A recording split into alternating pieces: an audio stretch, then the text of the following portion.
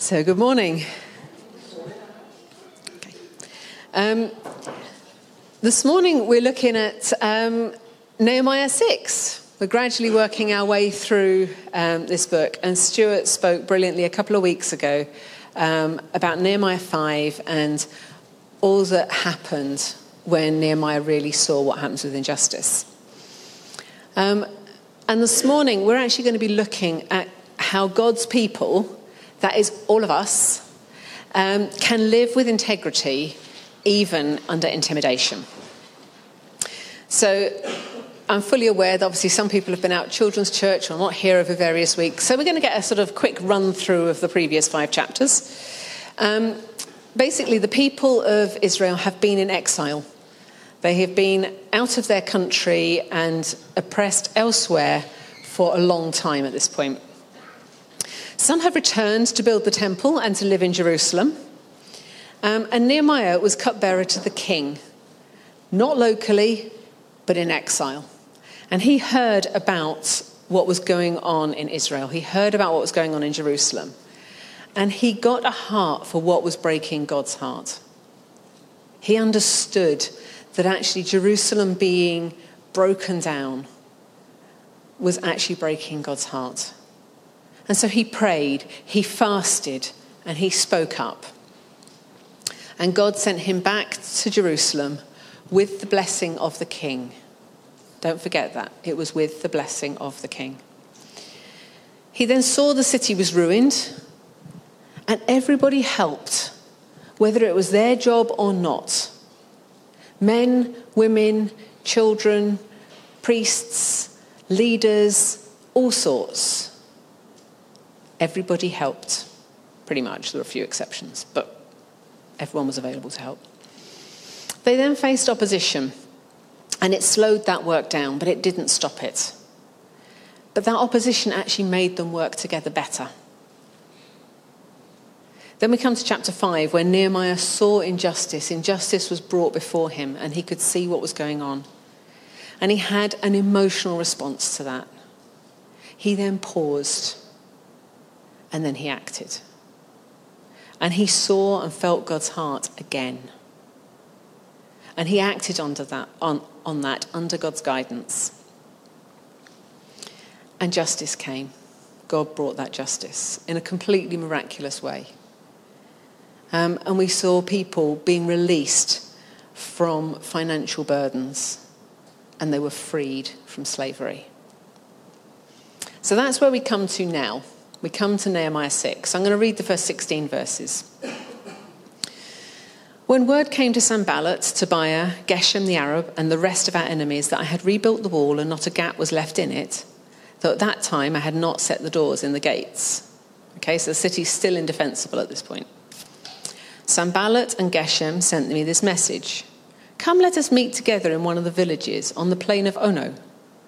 So he was being encouraged to leave what God had asked him to do and to get distracted. That's what's going on here, a form of opposition. But they were scheming to harm me, so I sent messengers to them with this reply. I am carrying on a great project and cannot go down. Why should the work stop while I leave it to go down to you? 4 times they sent me the same message. Each time I gave them the same answer. Then the 5th time, Sanballat sent his assistant to me with the same message, and in his hand was an unsealed letter, in which was written, "It is reported among the nations," and Geshem says it's true. Doesn't this feel like rumours and accusations that we hear today? "That you and the Jews are plotting to revolt, and therefore you're building the wall. Moreover, according to these reports, you are about to become their king and have even appointed prophets to make this proclamation about you in Jerusalem. There is a king in Judah. Now this report will get back to the king. So come, let us meet together." Feels a bit blackmail-y to me, that one. Nehemiah said, I sent him this reply. Nothing like what you are saying is happening. You are just making it up out of your head. He gave a straightforward denial. They were all trying to frighten us, thinking their hands will get too weak for the work and it will not be completed. But I prayed, now strengthen my hands. This is Nehemiah's response to threats. One day I went to the house of Shemaiah, son of Delaiah, and the son of Mehetabel, who was shut in at his home. He said, "Let us meet in the house of God inside the temple, and let us close the temple doors, because men are coming to kill you. By night they're coming to kill you." But I said, "Should a man like me run away, or should someone like me go into the temple to save his life? I will not go." I realized that God had not sent him, but that he'd prophesied against me, because Tobiah and Sanballat had hired him. He'd been hired to intimidate me, so I would commit a sin by doing this, and then they would give me a bad name to discredit me. Remember Tobiah and Sanballat, my Lord, my God, because of what they've done. Remember also the prophet Noadiah, and how she and the rest of the prophets have been trying to intimidate me. So the wall was completed on the 25th of Elul in 52 days. Bit of context for that. This wall was 4 kilometres, 2.5 miles long, 12 metres or 40 feet high, average thickness 2.5 metres thick, or that's 8.2 feet. And if it was the point where he's saying, okay, it's finished today, he would have started on the 22nd of December. It's not very long for a massive amount of work. This is how determined they were, even when some of that time they were kind of half and half working and defending. This is the power that God had given them, and the heart and the fire that was in everyone's bellies about getting this work done. So now what we're seeing, chapter 6, that they're actually facing more opposition, but this time it's a different tactic. This time the attack is against the leader, not against the followers. And I think they kind of hoped that the followers would just fall away. If you attack the leader, get them out of the way. If the leader fails, then the followers will fall away. It wasn't so much physical threats. It was actually much more of a social media threat this time. When it says an unsealed letter in verse 5, that's rather like posting it round that anybody can see, but without you actually being the one shown holding it up. An unsealed letter in that time was a way of spreading rumours. It was a way of saying, this is what is going on, without actually putting your name to it in the same way. I'm not spreading the rumours. I'm passing the letter on because, I've sent the letter. But actually, the fact that you happen to see it as well, and that you hear what was in that letter, is not my fault. It's kind of what that unsealed letter means. And basically, they were trying to get the authorities to step in. And they'd actually done something fairly similar to Ezra, who'd come back from exile to rebuild the temple. And it actually had stopped the temple rebuild for a while. So they did that. They also tried to get Nehemiah to hide in a kind of religious place. Make it look good. Make it look like he was doing something that was godly. But the thing is that Nehemiah listened to God rather than listen to people. And he recognized God's leading. The attackers, we have to ask them, why are they bothering? The king has sent him back. He's got the king's approval, despite what they say in their open letter. Do they feel insecure? Do they feel worried? Do they feel their position is being threatened? There were different people from different areas around. It was a combined attack. This wasn't something that Nehemiah was facing from one person. This was from lots of different fronts. They tried to get him out of the city. They tried to spread lies in that open letter. They attacked him as a person, his motivation, his actions. They kind of blackmailed him and threatened him. They appealed to religion. Basically, they were trying to make him trust himself or make him feel like he should force God's hand by going and hiding in the temple. But what we see is that Nehemiah was a person of integrity. He was a person of prayer. He honoured the king whilst still seeing that king's authority as being delegated from God. He honoured God more. And he had achieved a lot at this point. Because if that's 52 days, start to finish, they'd already had, this is the second bout of opposition. And yet, this is where he'd actually managed to achieve. He had discernment. He could see what was going on in people's hearts and minds when they were being deceitful. He prayed for strength due to opposition. He didn't get drawn into arguing specific points. He held on to what was true. He saw that he had delegated authority from God, and he discharged that responsibility.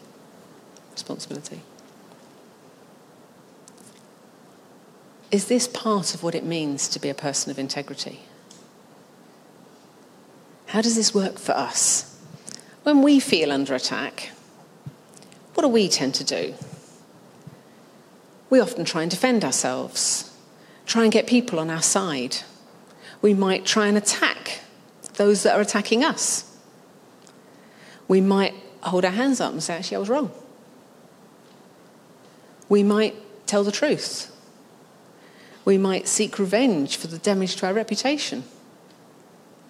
We might leave and run away. So what we're going to do is look actually, well, what did Nehemiah do? In verse 8, he stated the truth. Didn't try and fluff it up. He didn't try and add to it. He didn't try and kind of justify it. He just said, that's not true. This is what's true. And left it at that. And I don't know about you, but I always want to sort of say more. I want to justify myself. He didn't. He actually just let his actions speak. He let those words of truth just speak. Nothing like what you're saying is happening. You are just making it up out of your head. And he left it.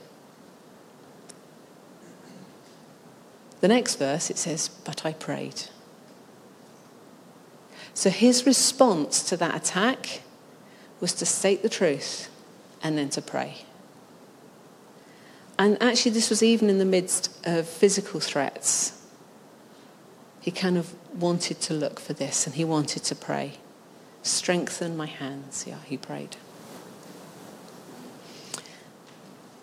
He then kind of listened for discernment. It's difficult when you've just been told your life is on the line, and probably very few of us have actually been in that position in our own lives. But when you're told, this is going to fall apart, that is going to fall apart, this is going to be great, that's going to be awful, we often don't sit and listen. We kind of just act. Or maybe that's just me. But actually, Nehemiah, he listened out for discernment. He listened to what God was saying. He listened for what God's heart was. He says in verse 11 and 12, I realized that God had not sent him, but that he had prophesied against me because Tobiah and Sanballat had hired him. He saw behind what was going on. And then verse 14, he handed them over to God. He didn't call for retribution. He just says, I hand them over to you. And remember them, basically. And how often, again, when someone has hurt us, when someone has come against us, when someone's done something to us, do we then feel like we want to say, can you just squash them a bit, God? Or, can you make sure they don't succeed? Or can you make sure, we kind of try and say what we think should happen. And he actually just says, remember them, God. And leaves it to God to deal with stuff. Leaves it for God to deal with other people. He doesn't pass judgment on them. He just actually hands them over to God. And I think this is really difficult to do. When someone has actually come against us and hurt us, or hurt people that we know, or people that we love, it's actually sometimes very difficult to just say, actually, God, I am letting them go. he's actually forgiving them. Because that's kind of what forgiveness means. I'm not holding this against them.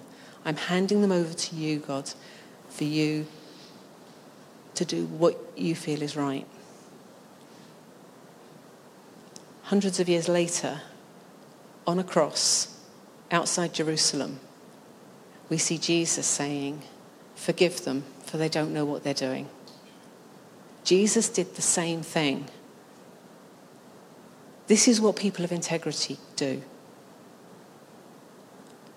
And actually, when Jesus did that, at least one person immediately was saved when that centurion saw who Jesus really was.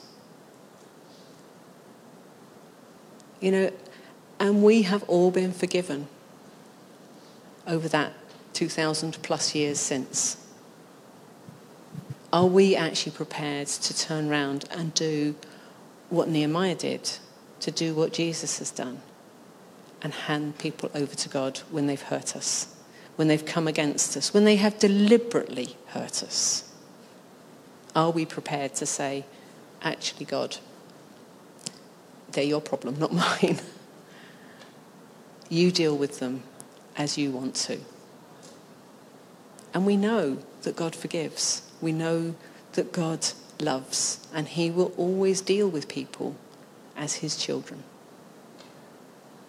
That's something I don't have the strength to do. If someone has hurt me that badly, I don't have the strength in me naturally to treat them as my children and love them like that. But God does.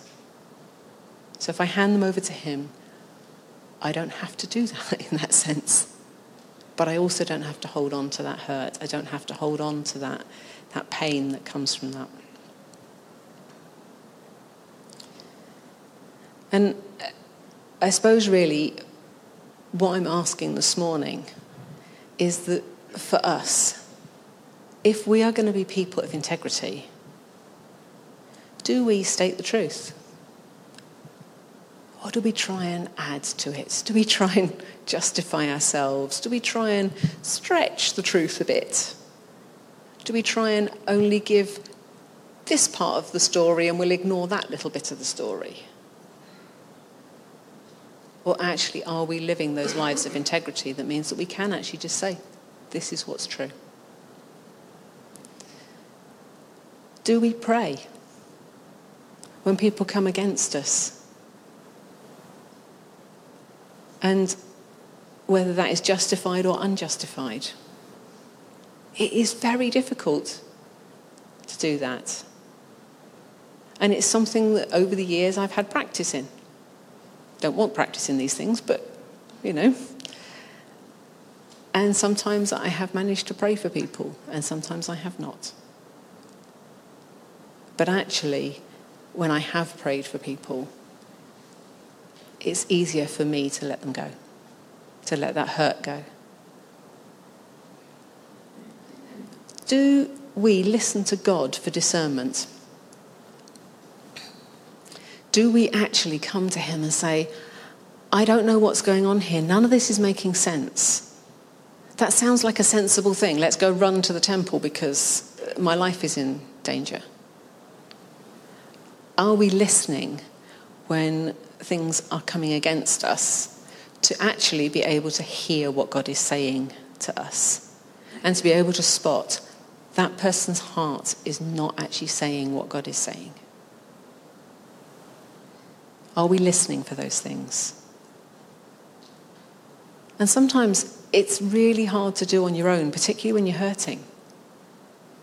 But actually to go to someone else that you trust and say, can you pray with me about this? Because this is what I'm hearing, and yet it doesn't kind of sit right. It doesn't feel right. Something's off. Do you think this is actually something from God or not? Is this something that I actually need to stand up against? And do we hand over those who would hurt us to God? Or do we try and put our own unsealed letter back? Or do we try and just avoid them because otherwise we might get hurt again? And it is true, that is a risk. But on the other hand, actually, my place is not to judge somebody. My place is to just ask God to remember them. So that's what's really been on my heart this week, is that actually as we live our lives, are we living lives like Nehemiah as a person of integrity? Do we just state the truth? Are we able to do that? Do we pray? Do we listen to God for that discernment? Do we hand those who would hurt us over to God? Allow him to deal with the situation. During groups this week, or there are questions on the website attached, it would be really good to actually chat with other people, to pray about some of these things, and actually ask yourself, where is this really tough in my life? And actually ask others to pray with you. And actually, are we praying for our church leaders? Are we praying for our national leaders? Are we praying for our family leaders? Are we praying for our work leaders? Whoever those people are. And I think these are things that we need to think about that have come up from this. Actually, are we doing these things or not?